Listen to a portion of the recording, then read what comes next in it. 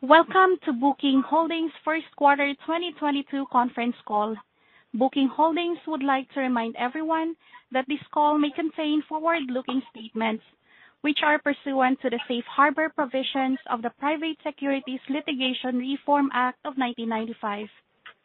These forward-looking statements are not guaranteed of future performance and are subject to certain risks, uncertainties, and assumptions that are difficult to predict. Therefore, actual results may differ materially from those expressed, implied, or forecasted in any such forward-looking statements. Expressions of future goals or expectations and similar expressions reflecting something other than historical facts are intended to identify forward-looking statements.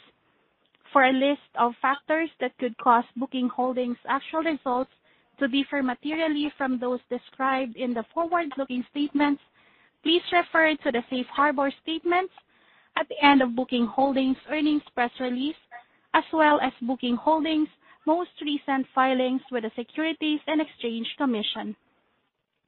Unless required by law, Booking Holdings undertakes no obligation to update publicly any forward-looking statements, whether as a result of new information, future events, or otherwise. A copy of Booking Holdings' earnings press release, together with an accompanying financial and statistical supplement, is available in the For Investors section of Booking Holdings' website, www.bookingholdings.com. And now I'd like to introduce Booking Holdings speakers for this afternoon, Glenn Fogel and David Goulden. Go ahead, gentlemen. Thank you, and welcome to Booking Holdings' first quarter conference call. I'm joined this afternoon by our CFO, David Goulden. I am pleased to begin by reporting that our first quarter was a record. Our customers booked $27 billion in gross bookings, the highest quarterly amount ever. The continued improvement in our room night trends, increased accommodation ADRs, and significant growth in our global flights product all contributed to achieving this gross bookings record. In our accommodations business, we saw meaningful improvement from last year, with first quarter room nights declining only 9% versus Q1 2019, which was an improvement of 12 percentage points from our fourth quarter 2021 results. Our bookings continued to strengthen in April, with room nights increasing 10% and gross bookings up over 30% versus 2019, making April a record month for gross bookings and the first month that global room nights exceeded 2019 levels. At Booking.com, I'm encouraged by the strong gross bookings already recorded for the summer period, which are over 15% higher than at this same point in 2019. In Western Europe and North America, gross bookings for the summer period are now over 30% ahead of where we were at this point in 2019. Though I note that a high percentage of these bookings are cancelable. Across our other brands, we are seeing the benefits of the global recovery from the pandemic, with strong travel demand in the U.S. for Priceline, a rapid recent improvement in trends in Asia for Agoda, an uptick in international flight searches at Kayak, and the return of diners to restaurants for OpenTable. In many countries, especially across Europe and Asia, travel restrictions were eased in the first quarter, which we believe has contributed to the strengthening of travel demand trends. As we have said before, when leisure travelers believe it is safe to travel and restrictions are lifted, people book travel. With that being said, there are still restrictions and inconveniences imposed on travelers today by some countries, though we believe that the industry is moving in the right direction and progressing back to normalcy. While we are pleased with the trends we are seeing right now across our brands, as we look towards the rest of the year, we are cognizant of the potential for macro uncertainty and are aware that inflation or other macro factors may have an impact on consumer demand. Now, before providing further updates on our business, I want to address the devastating war in Ukraine. Since first hearing the terrible news of Russia's invasion of Ukraine, our first priority was the safety of our colleagues and supporting them through this time. We work closely with our employees and their families in Ukraine to provide them with safe refuge, and we have continued to support humanitarian efforts in the region. As we previously disclosed, in early March, we suspended travel services in Russia and Belarus. By mid-March, Booking.com developed and launched a no-commission initiative that enabled properties in select European countries to offer free or heavily discounted accommodations to refugees fleeing Ukraine.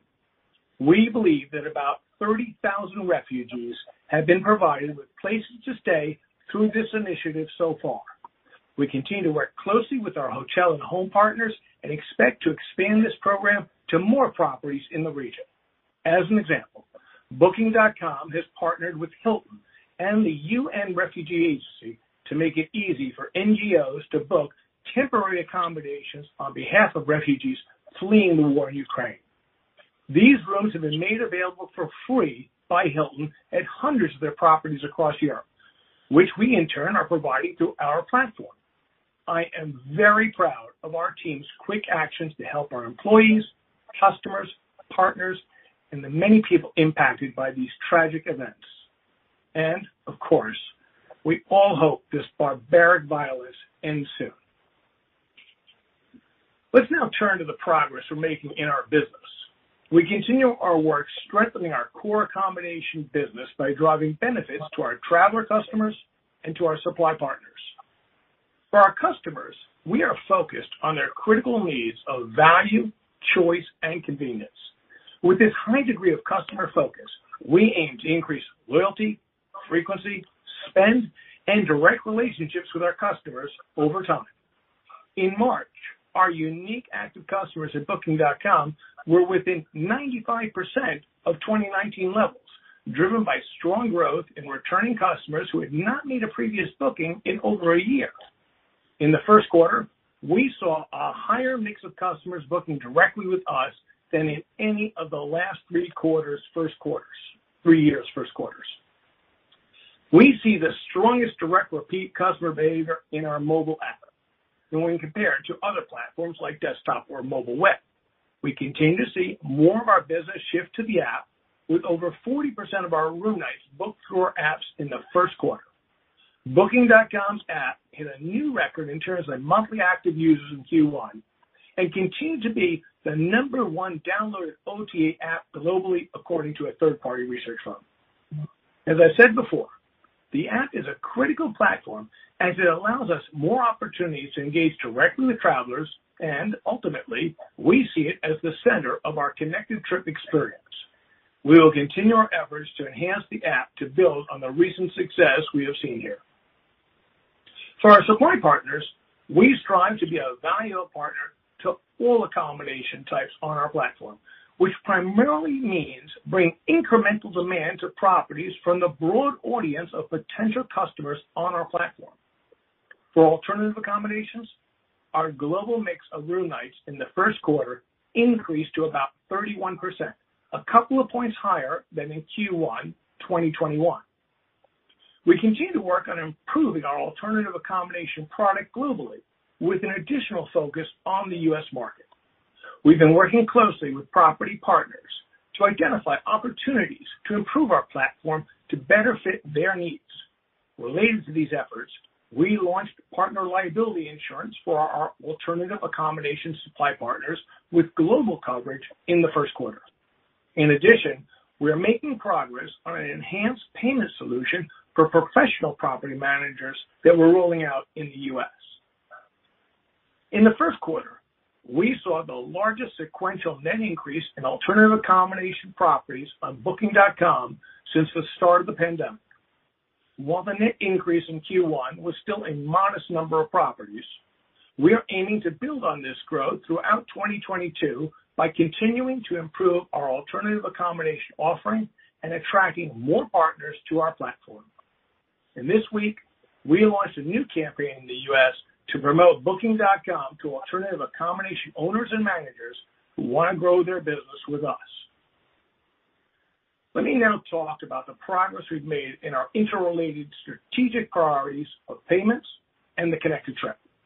We believe both of these priorities will further enhance the strength of our core accommodations business and support its continued growth.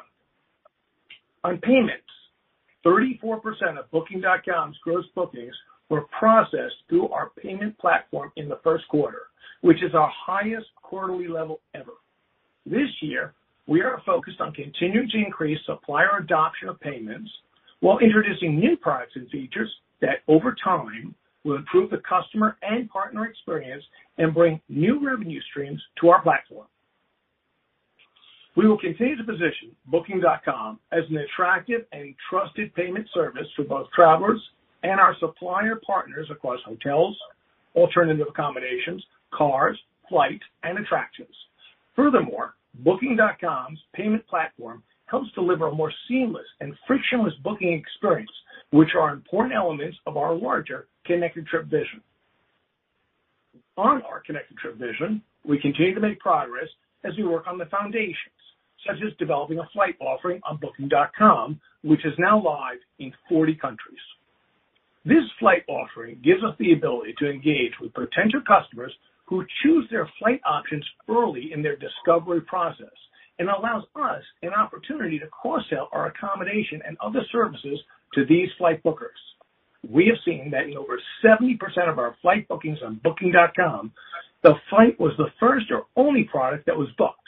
This helps confirm the value of flights as the starting point in many people's booking journey, and it is an anchor product that we can utilize to cross-sell accommodations and other products. A meaningful percentage of bookers who first book a flight then book an accommodation. We will continue our work to further optimize the cross-sell opportunity and build on the early positive signals that we're seeing so far. Flights continues to be a source for new customers, with about 1/4 of all flight bookers in Q1 being new customers for Booking.com. We've also seen recent success driving incremental room nights in experiments where discounts were applied to non-accommodation products that were attached to the transaction. To put it simply, we believe having more products on the shelf increases our merchandising opportunities and helps us sell more room nights.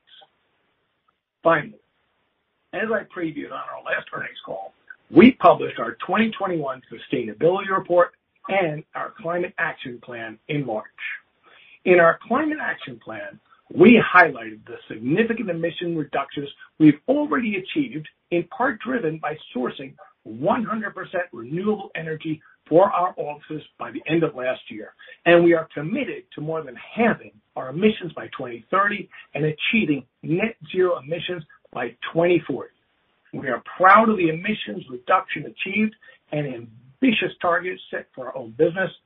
But as I said before, we believe our greatest influence on sustainable travel is through making it easier for travelers to find and book sustainable options. We are addressing this opportunity through our work with our Travel Sustainable Badging program, which now includes over 100,000 properties that can highlight their sustainable practices to customers on Booking.com. In conclusion, I am encouraged by the strength we are seeing in bookings, the level of summer travel on our books, and the potential for a very busy travel year ahead. As we discussed last quarter, in this recovering environment, we will continue to lean into performance marketing channels at appropriate ROIs as we look to bring more customer demand to our platform. Overall, we believe we are well positioned to continue capturing this returning travel demand, and we will continue our work executing against our strategic priorities. As I said before, we are focusing on building a larger and faster growing business with more products that is sustainable and generates more earnings dollars for the long run. I'll now turn the call over to our CFO, David Goulden. Thank you, Glenn, and good afternoon. I'll review our results for the first quarter and provide some color on trends we've seen so far in the second quarter. All growth rates for 2022 are relative to the comparable period in 2019, unless otherwise indicated. Information regarding reconciliation of non-GAAP results to GAAP results can be found in our earnings release. Now, on to our results for the first quarter. On our February earnings call, we discussed the improvement in trends we've seen so far in 2022, with room nights getting back to about flat versus 2019 in the first half of February, after declining 21% in January. Just hours after our earnings call on February 23rd, the terrible news broke that Russia had invaded Ukraine. As a result, we saw an immediate negative impact on our room night trends, particularly in Eastern Europe. Despite this impact towards the end of the month, room nights for the full month of February came in about in line with 2019 levels. In early March, we suspended the booking of travel services in Russia and Belarus.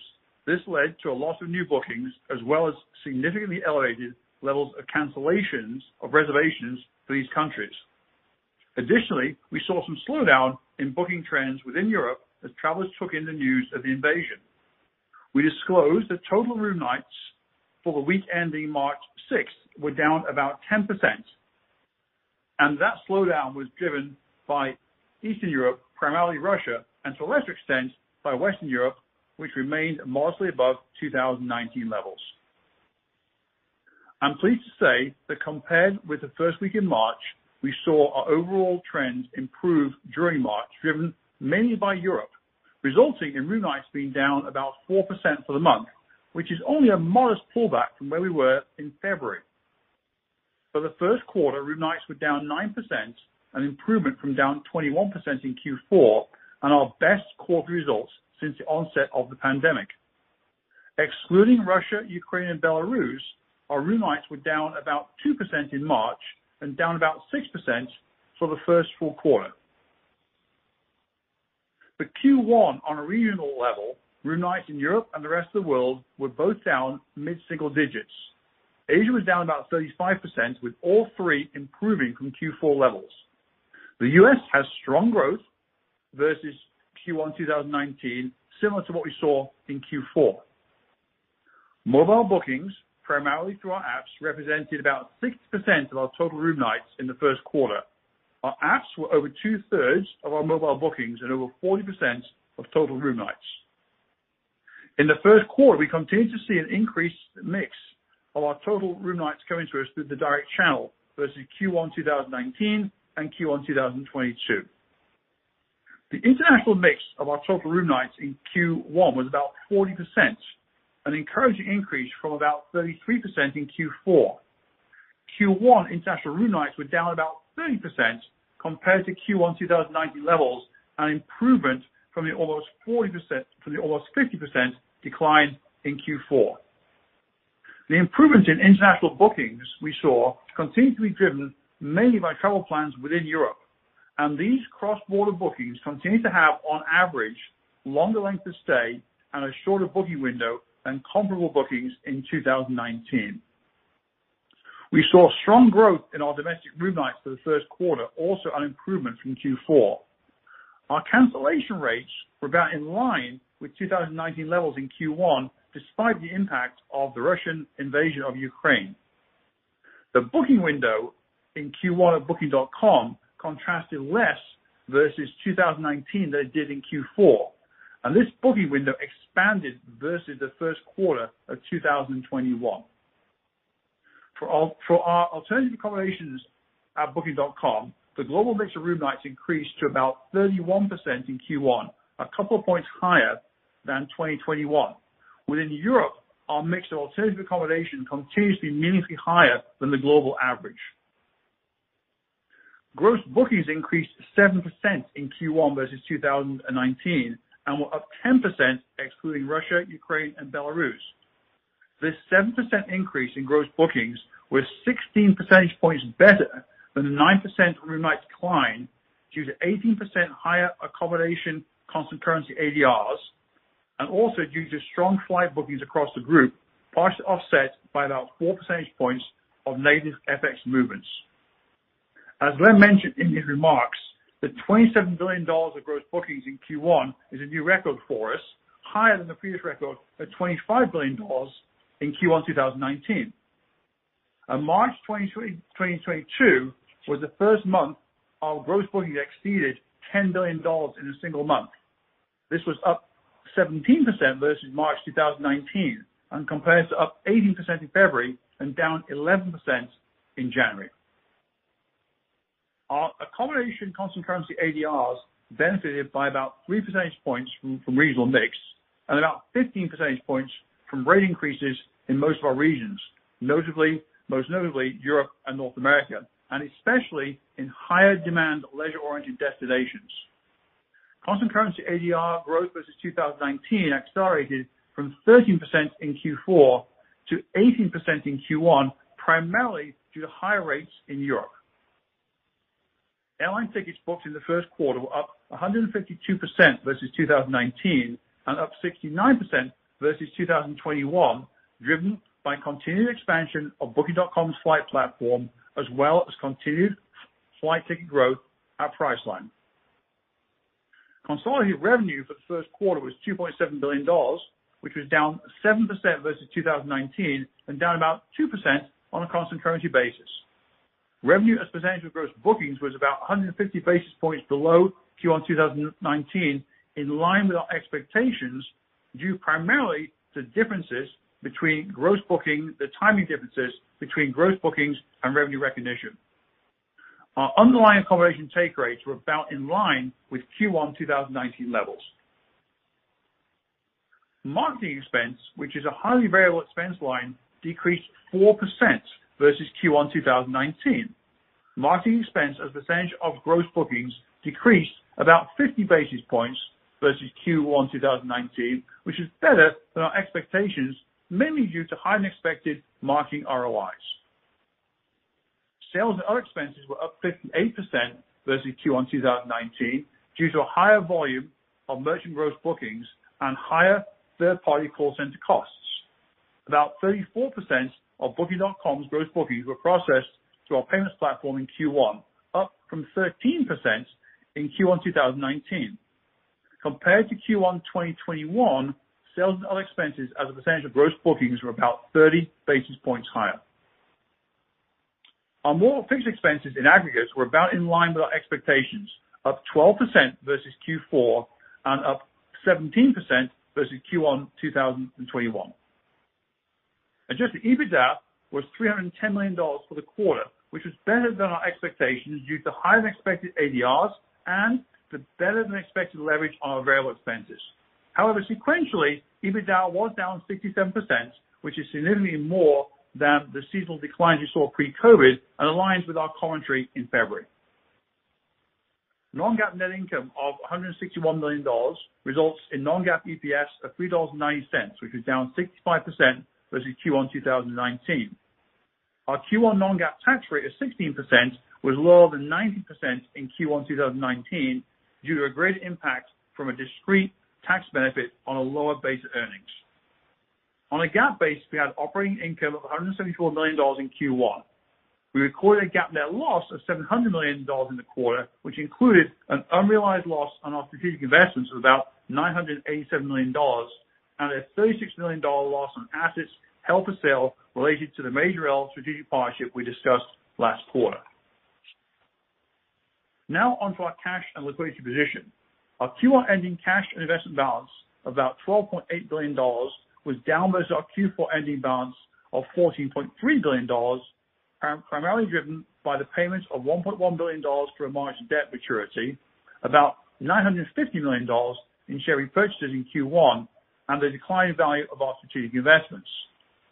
These factors, which reduced our cash and investment balance, were partially offset by a positive free cash flow of about $1.6 billion, which was driven almost entirely by change in working capital, resulting from an increase in our deferred merchant bookings balance. As we disclosed on last quarter, we started returning capital to shareholders in early January, and in addition to share purchases in Q1, we repurchased about $325 million of our shares in April, which brings our outstanding authorization to just over $9 billion. As we said before, we expect to complete our remaining authorization within the next 3 years. Now moving on to our thoughts for the second quarter. April room nights increased about 10% versus 2019, an improvement from the 4% decline in March, driven primarily by Europe. Excluding Russia, Ukraine, and Belarus, April room nights increased about 16% versus 2019. All regions showed improving room night growth in April. Europe was up high teens % in April and up about 30% excluding Russia, Belarus, and Ukraine. Growth in the U.S. was very strong. Rest of world had double-digit growth, and Asia recovered to down high teens %, all versus 2019. The international mix of our room nights in April was over 45%, an encouraging increase from the 40% in Q1. April international room nights were down slightly compared to 2019 levels, an improvement from down 30% in Q1. International demand, driven mainly by travel plans in Europe, accounted for most of the improvements in room nights in April versus Q1. Domestic room nights also improved in April to very strong growth versus 2019. April gross bookings increased over 30% versus 2019, driven by growth in room nights, continued accommodation ADR strength, as well as continued strength in flight bookings. April gross bookings increased to almost $11 billion, which was a new monthly record. April gross bookings typically decline from March pre-COVID. Whilst it's encouraging to see continued improvements in trends into April, the environment is still uncertain and it's difficult to predict with confidence how room nights for the remainder of the quarter will develop. While many countries are lifting travel restrictions, COVID is still a factor which can impact travel, and of course the war in Ukraine continues to create volatility and macro uncertainty. We do expect the recent strength in ADR to continue for the remainder of the quarter, and as a result, we expect the difference between the level of room night growth and gross bookings growth for the full second quarter to be around 20 points, which is similar to what it was in April. In April, the overall booking window, Booking.com, continued to move back closer to 2019 levels. We continue to see strength in our summer booking trends, and our gross bookings for summer are now more than 15% higher than they were at this time in 2019. And within Western Europe and North America, both up over 30%, albeit with a higher mix of cancelable bookings. If the current trends continue, we could see a record summer travel season, and we're gearing up to prepare for that across all parts of our business. Turning back to Q2, given recent booking trends combined with a lengthening booking window, we expect Q2 revenue as a percentage of gross bookings to be about 200 basis points lower than it was in Q2 2019. This 200 basis points of difference in revenue as a percentage of gross bookings is mainly timing related, and the impact could be greater if booking trends accelerate from April, especially if a high percentage of these bookings were stayed in future quarters. The timing impact on take rates in Q2 is driven by a combination of the acceleration in gross bookings from up 7% in Q1 to up over 30% so far in Q2, coupled with the lengthening booking window from Q1 to Q2. We expect our underlying accommodation take rates to remain stable. We expect marketing expense as a percentage of gross bookings to be slightly higher than in Q2 2019, which is consistent with our prior commentary about the opportunities for us to lean into a recovering travel market in 2022. We expect Q2 sales and other expenses as a percentage of gross bookings to be about 60 basis points higher than it was in Q2 2021 due to a higher merchant gross booking mix and higher third-party call center costs. We expect our more fixed expenses in aggregate to be about 15% higher than in Q2 2021, with personnel down slightly and both G&A and IT up meaningfully versus Q2 last year. The overall year-on-year increase in G&A is driven by higher digital sales taxes, which are tied to revenue, as well as increased office expenses due to return to hybrid work environments. We expect IT to increase year-over-year at similar rates to what we saw in Q1. If we were to see similar top-line growth rates for the rest of the quarter as we saw in April, we'd expect adjusted EBITDA to be over $900 million for the quarter. The expected timing difference between gross bookings and revenue, which is the primary driver of our expected 200 basis points lower take rate than Q1 2019, will have a significant negative impact on EBITDA in Q2, as our more variable expense lines are linked to bookings. If we normalize the timing impact on our take rates in Q2 2022 to be the same as it was in Q2 2019, adjusted EBITDA in Q2 2022 will be slightly higher than it was in Q2 2019. Now turning to the enhanced strategic partnership with Majorel we discussed last quarter. As a reminder, Majorel, one of our most trusted long-term external customer support partners, will begin employing most of the customer service representatives that previously worked for Booking.com outside of the Netherlands and the UK. We currently anticipate finalizing this partnership around the middle of the year. And following the anticipated closing on a quarterly basis in the second half of 2022, we expect that personnel expenses will be lowered by about $25 million a quarter, that G&A expenses will be lowered by about $6 million a quarter, and our S&O expenses will increase to offset the lower personnel and G&A expenses. As we said last quarter, we do not anticipate much of an impact on adjusted EBITDA in 2022 from this initiative. Beyond 2022, we believe this partnership will help reduce further expense growth and enable a more efficient ramp-up of our customer service function. Outside of the P&L geography changes to the personnel, G&A, and sales and other expense lines from Majorel, we are maintaining the full-year P&L commentary we provided last quarter. As a reminder, we expect timing to negatively impact take rates. The precise impact of timing on our take rates for the year is difficult to predict, as it's impacted by the rate of recovery of bookings coming into and during the year, and also by the length of booking windows during the year. We do know that relative to 2021, there was a negative impact on our take rates due to timing in Q1 2022. Our current best estimate of take rates in 2022 is just below 15%, which is lower than 2019, primarily due to timing. We expect that our underlying accommodation take rates will remain stable. Timing also negatively impacts adjusted EBITDA and EBITDA margins for the year.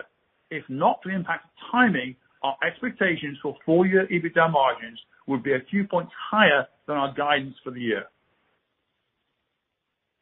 We're encouraged by our better-than-expected Q1 results and the strengthening trends we've seen in April, and we're confident that our focus on customer acquisition and expanding our product offerings is the right approach for 2022. We'll now take your questions. Charlotte, over to you, please, for Q&A. Thank you. As a reminder, to ask a question, you will need to press star 1 on your telephone. To withdraw your question, press the pound key. Please stand by while we compile the Q&A roster. Our first question comes from the line of Lloyd Walmsley with UBS. Your line is now open. All right, thanks for taking the question, too, if I can.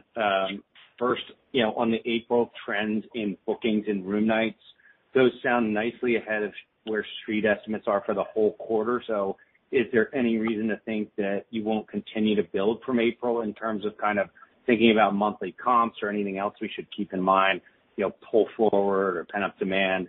And then secondly, helpful color on the revenue take rates and the EBITDA impact from timing. I guess, how do we think about that as we work into next year? Should take rates at least kind of like for like accommodation normalize to 2019 levels next year? And does that EBITDA headwind of a few points on timing, does all of that unwind, you think, as we get into 2023?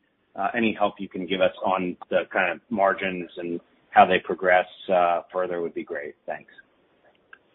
Hi, Lloyd. Why don't I take that first one? I'll let David go back over the timing issues that you just asked about. So your question really is trying to predict the future, which is always an interesting adventure, particularly over the last couple of years that we've all gone through. As I've said and David was saying, we are very pleased with where we are, and we're happy with what's happening. I think everybody around the world is happy about travel coming back. And we've mentioned how some of the trends that we like seeing in Asia, where things are getting better, we know they're not as good as they are in Europe or in the U.S. That's a good positive sign. Hopefully that will continue. We're also pleased with the things that we've been seeing throughout in Europe and Western Europe and Eastern Europe coming back a bit. So we're all very happy where we are, but we never know. We never know what's going to happen. You know that we've done this. We had a call, our last call, And then there was this terrible, terrible news shortly thereafter, what happened in Ukraine. And if you recall, going back a quarter before that, we had Omicron came out of nowhere. So we all know that the world is, let's say, volatile right now. But I will say I am happy where we are, and I'm pleased with the incredible good job of execution our team has done. And David, I'm not sure you want to give any more color than that. Yeah, Glenn, just maybe a couple extra points on what we're seeing in April and March. I mean, we did see a steady progression from that first week in March where things were -10 up through March and April on a fairly steady basis week on week. But as Glenn said, there's still a lot out there in the environment that's hard to predict.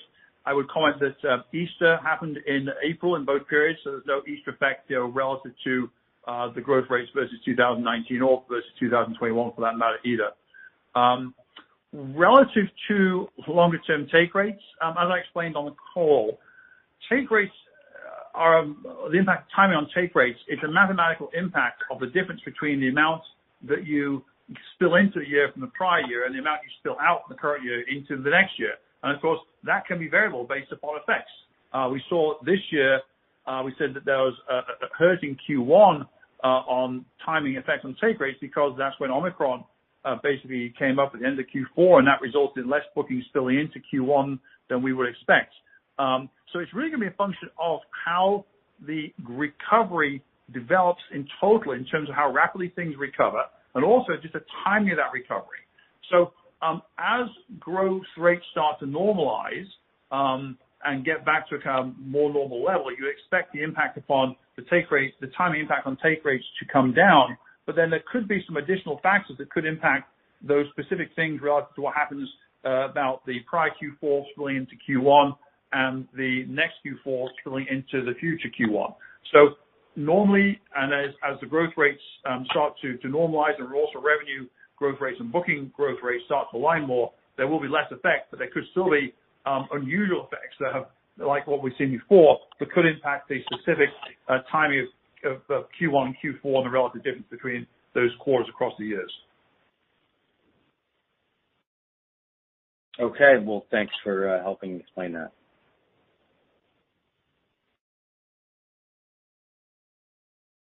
Our next question comes from Brian Nowak with Morgan Stanley. You may now state your question.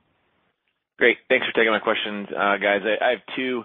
First one, David, I think last quarter you talked about some like shape of the year comments. You talked about marketing as a percentage of gross bookings be a little higher than it was in 19, et cetera, and sales and other expenses, and sort of thoughts about that as a percentage of bookings. Yeah, I know there's a lot of pieces with ADRs moving around, et cetera, but can you just sort of maybe tell us your latest thoughts about some of those metrics on marketing spend for the year and sales and other for the year, however you want to kind of help us think about it a little bit. And then Glenn, good to hear about traction you're making on payments and flights, et cetera. I guess talk to us about on the connected trip front, which of the initiatives you think is most likely to really have a meaningful impact on the P&L as soon as maybe 2023 from an incremental dollar perspective? Thanks. So Dave, you want to do that first one? Yeah, Brian, let me go first. So with the exception of the mechanical movements, I'll talk about how they impact things a little bit. The mechanical movements relative to Major L, which are basically just P&L geography movements. I'm not changing what we said last time. We do expect some deleverage in marketing to gross bookings for the year. We said we expected in Q1 to be relatively flat. We were a little bit better than that. We were actually have 50 bips of leverage in Q1 due to higher ROIs, but we did say we'd be leaning into the busy travel season more in Q2 and Q3. So we're still expecting to see some level of deleverage during the year and also increased spending on merchandising. Sales and other, we still expect that to be up about 50 bips for the year. That's tied to payments. The mechanics of the Major L adjustment with moving those additional expenses into sales and other would be less than 10 bips of a further adjustment. Again, that's to TTV. So essentially, with the exception of the mechanical movements, what we talked about for the last, what we talked about a quarter ago for how we see the year shaping up, we still expect to see the year shaping up the same way. And of course, I've given you some additional color on take rates we didn't provide last quarter, so that gives you a little bit more color than we gave you a quarter ago, because we now know what happened in Q1, so we can give you a bit more guidance around that. And Ryan, talking about Connected Trip, so Connected Trip is a long-term vision, and it's going to take some time before we get to where I believe we need to be in terms of a truly step functional change from the way people are currently buying, exploring, going through travel. I think we all know how difficult it is, and we all know that it should be better. So that's the goal down the road. In 2023, we're still going to be pretty early in this. And I would think we're still in the base level of just getting great verticals up and running so that they by themselves are fantastic, good products for people to use. And then just the basic cross-selling things that, we think is a first step to get towards that Connected Trip. And if you ask, what are the biggest things for 2023? Well, the things I just talked about right now, flights right now, I really like the fact we're getting the new customers coming in.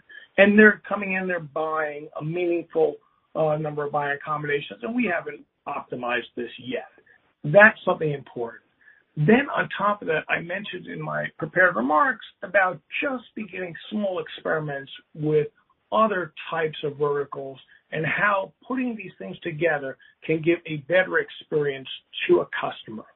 The great thing about these things is trying to build up a belief that coming to us, to Booking.com, is the best way to go. So getting more repeat business and getting them to do it on the app so that we don't pay for that person to come and increase that loyalty.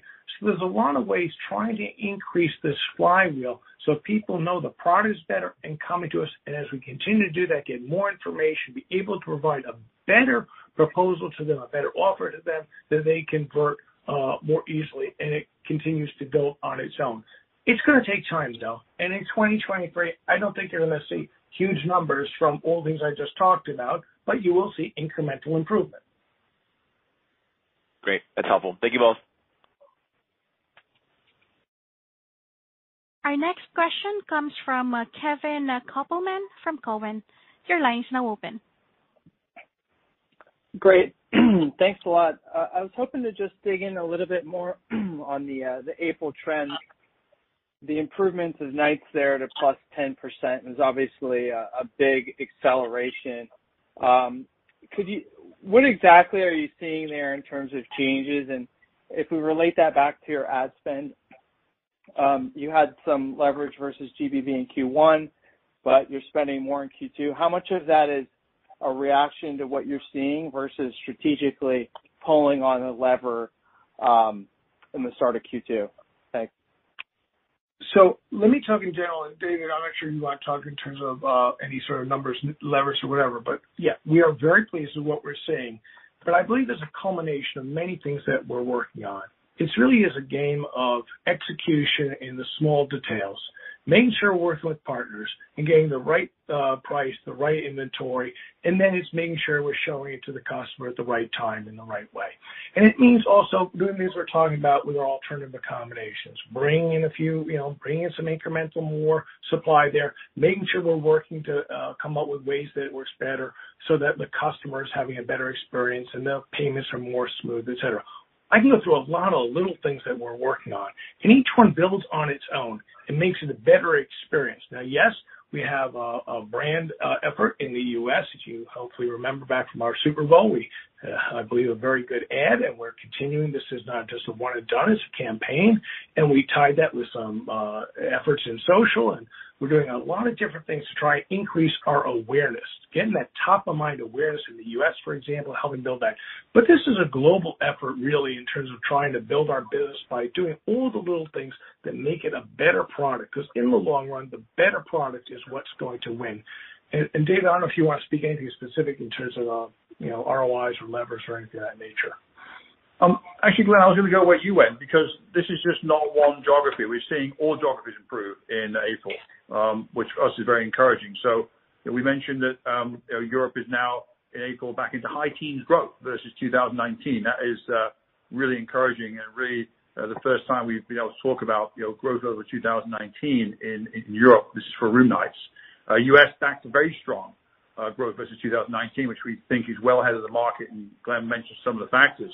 The APAC recovering nicely, down, still down, but down high teens. That's again the best result we've seen since the start of the pandemic, and the rest of the world back up to double digits. So all nice improvements from Q1, all nice improvements from March. So it's not just one region; we're seeing it across the world, which I think is a positive sign. I mentioned that we would be leaning in a little bit more, expected leaning in more in Q2 than we did in Q1 relative to the amount of spend and the ROI. But as we said, that is really in response to the opportunity to capture demand. When we see demand and we see traffic on the sites, that's when we can start increasing our marketing spend. So we're really responding to the opportunity of recovering travel, and as we see travel, that's when we're going to lean in. You saw us leaning in, particularly in Q3 of last year. You saw us do that in prior quarters. So it's early during the quarter, but that's why we said we expect it to be a small level of deleveraging this quarter in marketing. But the impact we're seeing and the change we're seeing from March to April is very positive. Great. And could you touch on currency? Was the 30% GBV figure for April, is that reported or constant currency? And the dollar has strengthened since the last call, so I wanted to ask about that. Yeah, that's a reported number, currency is an impact. For what it's worth, when we did our guidance and we did our calculations here, we had Euro 108. It's come down a little bit. It doesn't make a huge amount of difference, but the numbers we gave you are all reported, unless we call something out specifically as constant currency. For example, we call out constant currency ADRs, for example. Everything else is reported. Thanks so much. Appreciate it. Our next question comes from Justin Post from Bank of America. Your line is now open. Great, thank you. I guess I'm just trying to think about market share. Can you give us any indication of how much share U.S. nights were back in 19 and what that looks like now? And then one question on take rates. I know your payments platform is handling 34% versus 13%. I would think that would be increasing your overall take rates, but you said take rates about flat. So just talk. Maybe you can help us understand how the merchant business is affecting take rates. Thank you. David, why don't you take that? And I turned 19 back. I don't know about that. Yeah, I talked about, so when we talk about the underlying take rates, we're talking about the basic take rate on the commission on the room. We're not factoring in payments to that at all, or merchant mix. As I said, the biggest impact on timing the biggest impact on take rate is timing, and we've talked about it being very significant. But you are right. We are getting an increase in the overall take rate from our mix towards payments and from the fact that we're getting additional revenue from payments. As I mentioned, in 2021, for example, that was somewhat offset by the merchandising that we can now do, because we couldn't merchandise and participate in pricing actions ourselves until we have it on the payments platform. And in 2022, that again will be largely offset by the merchandising activities. Now, bear in mind, merchandising is also like marketing. We can turn it up and turn it down. We think that this year, in a recovering travel marketplace, there's a potentially once in a generational opportunity to really lean into both marketing and merchandising. But we are seeing improvements in take rates from the payments platform. And again, the number when I talk about the underlying accommodation take rate being very constant, that does not include the additions for things like payments or things we do on top of payments, nor does it impact anything that we do on top of that, or does include anything we do on top of that with our merchandising activities. So hopefully that clarifies the movements there. Great. And then on U.S. share of nights, any help there? David, I think we don't reveal that down to that granularity. I think that our view, Justin, has been that share data is we should look at share over a medium-term basis. Single quarter, very difficult to predict. We certainly believe that last year, with our growth in the U.S. being strong versus 2019, we certainly recovered a lot faster than the market did in 2021. We were strong again in Q1 in the U.S. market versus 2019, and very strong in April. So, difficult to give you individual share points, but when we look at the overall accommodations market, which is the way to think about things, we know we picked up some share points in 2021, and we know that we're continuing to stay above where the market is in 2022 from a recovery point of view. Yeah, thanks. I would just say, look, I'm very pleased with what we've done over the last 2.5 years since this pandemic started, what we've been doing in building out our business in the U.S. And I made the point of how important it was strategically to do better in the U.S. because we had been under-indexed in the U.S. And we've been doing a lot of blocking and tackling over these 2.5 years in the midst of this pandemic, and we're beginning to see it come through. And I'm very pleased with the results up through Q1. Great. Thanks, Glenn. Thanks, David. Our next question comes from Mark Mahaney from Evercore. Your line is now open.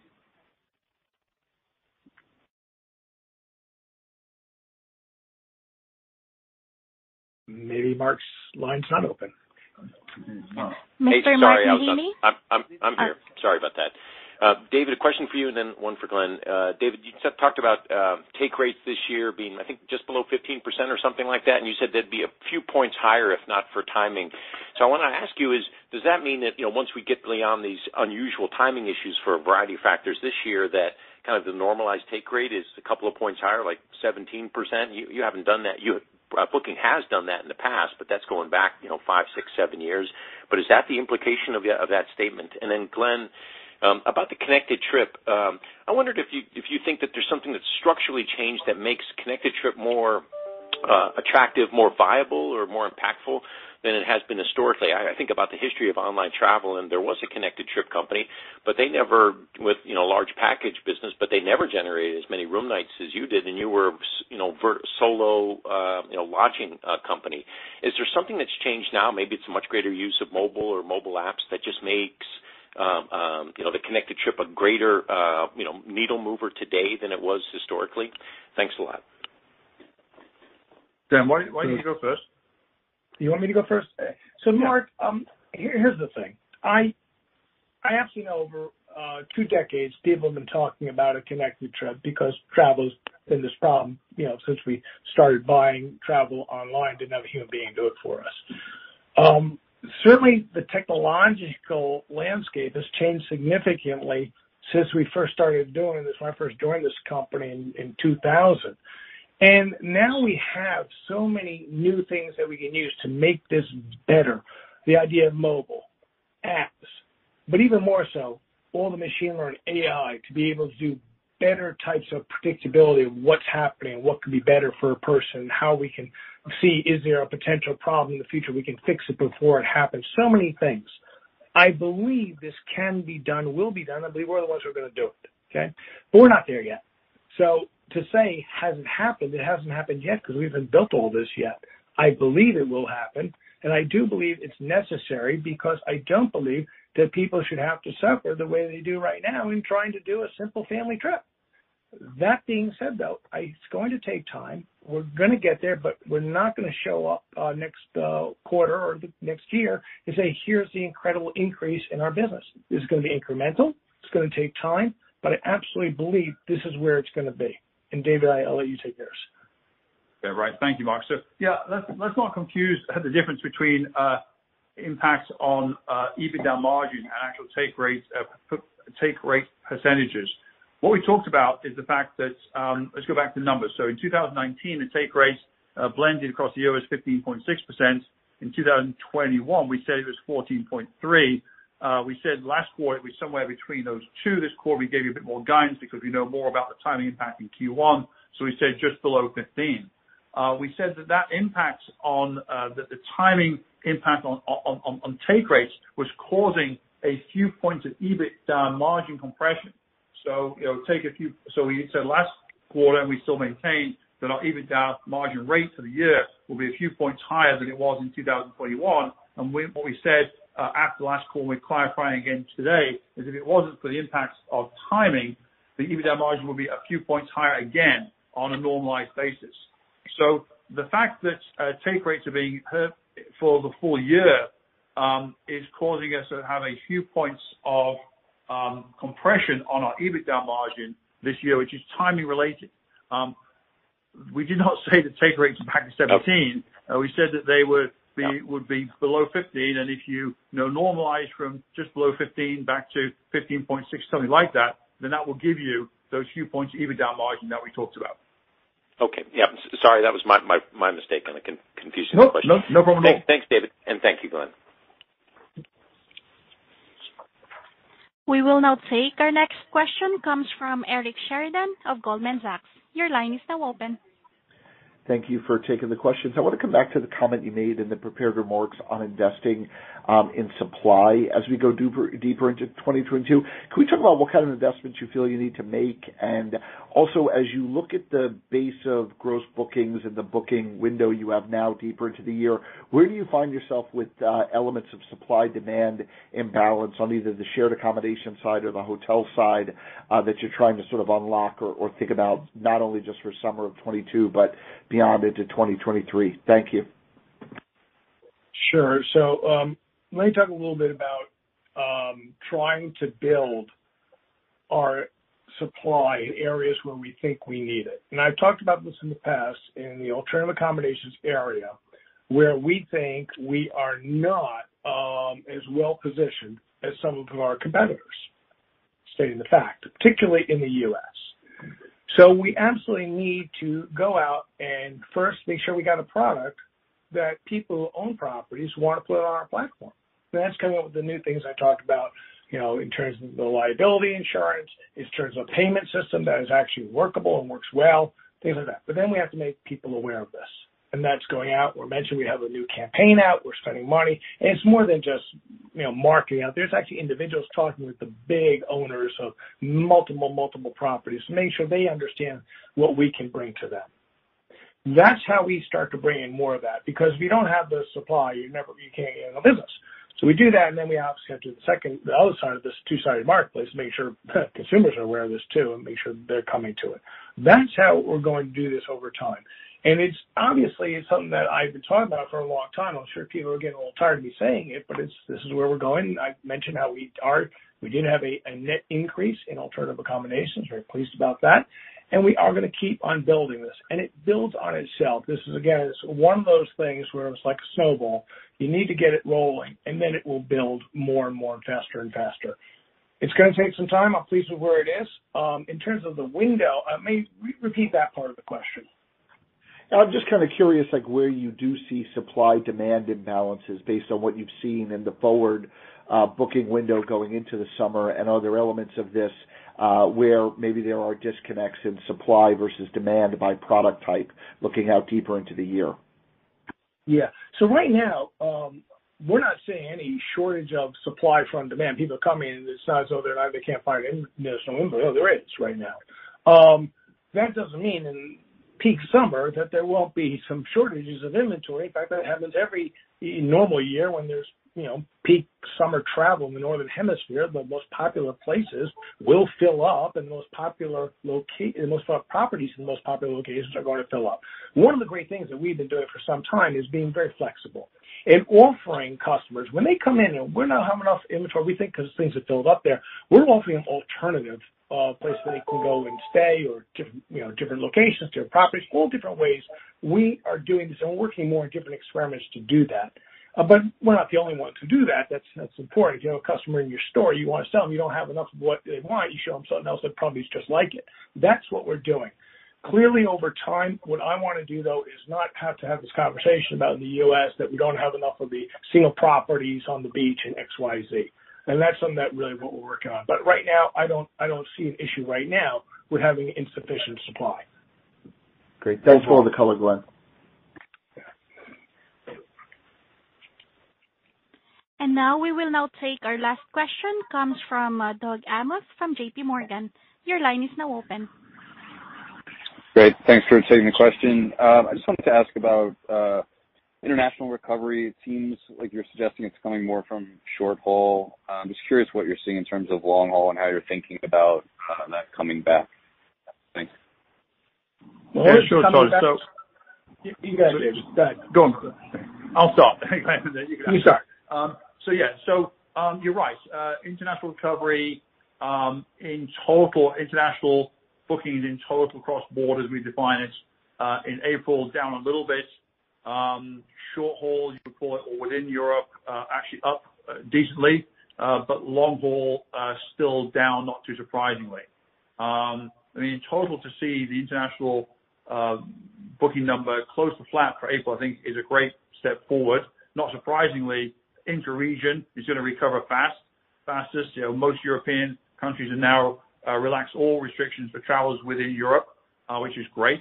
And long haul still down, but also rapidly improving. We see strong growth from travelers from the U.S., for example. Obviously, travel into and from Asia is still down, and that's an important destination for both U.S. and European people when you look at long haul routes. And David, you basically said what I was going to say.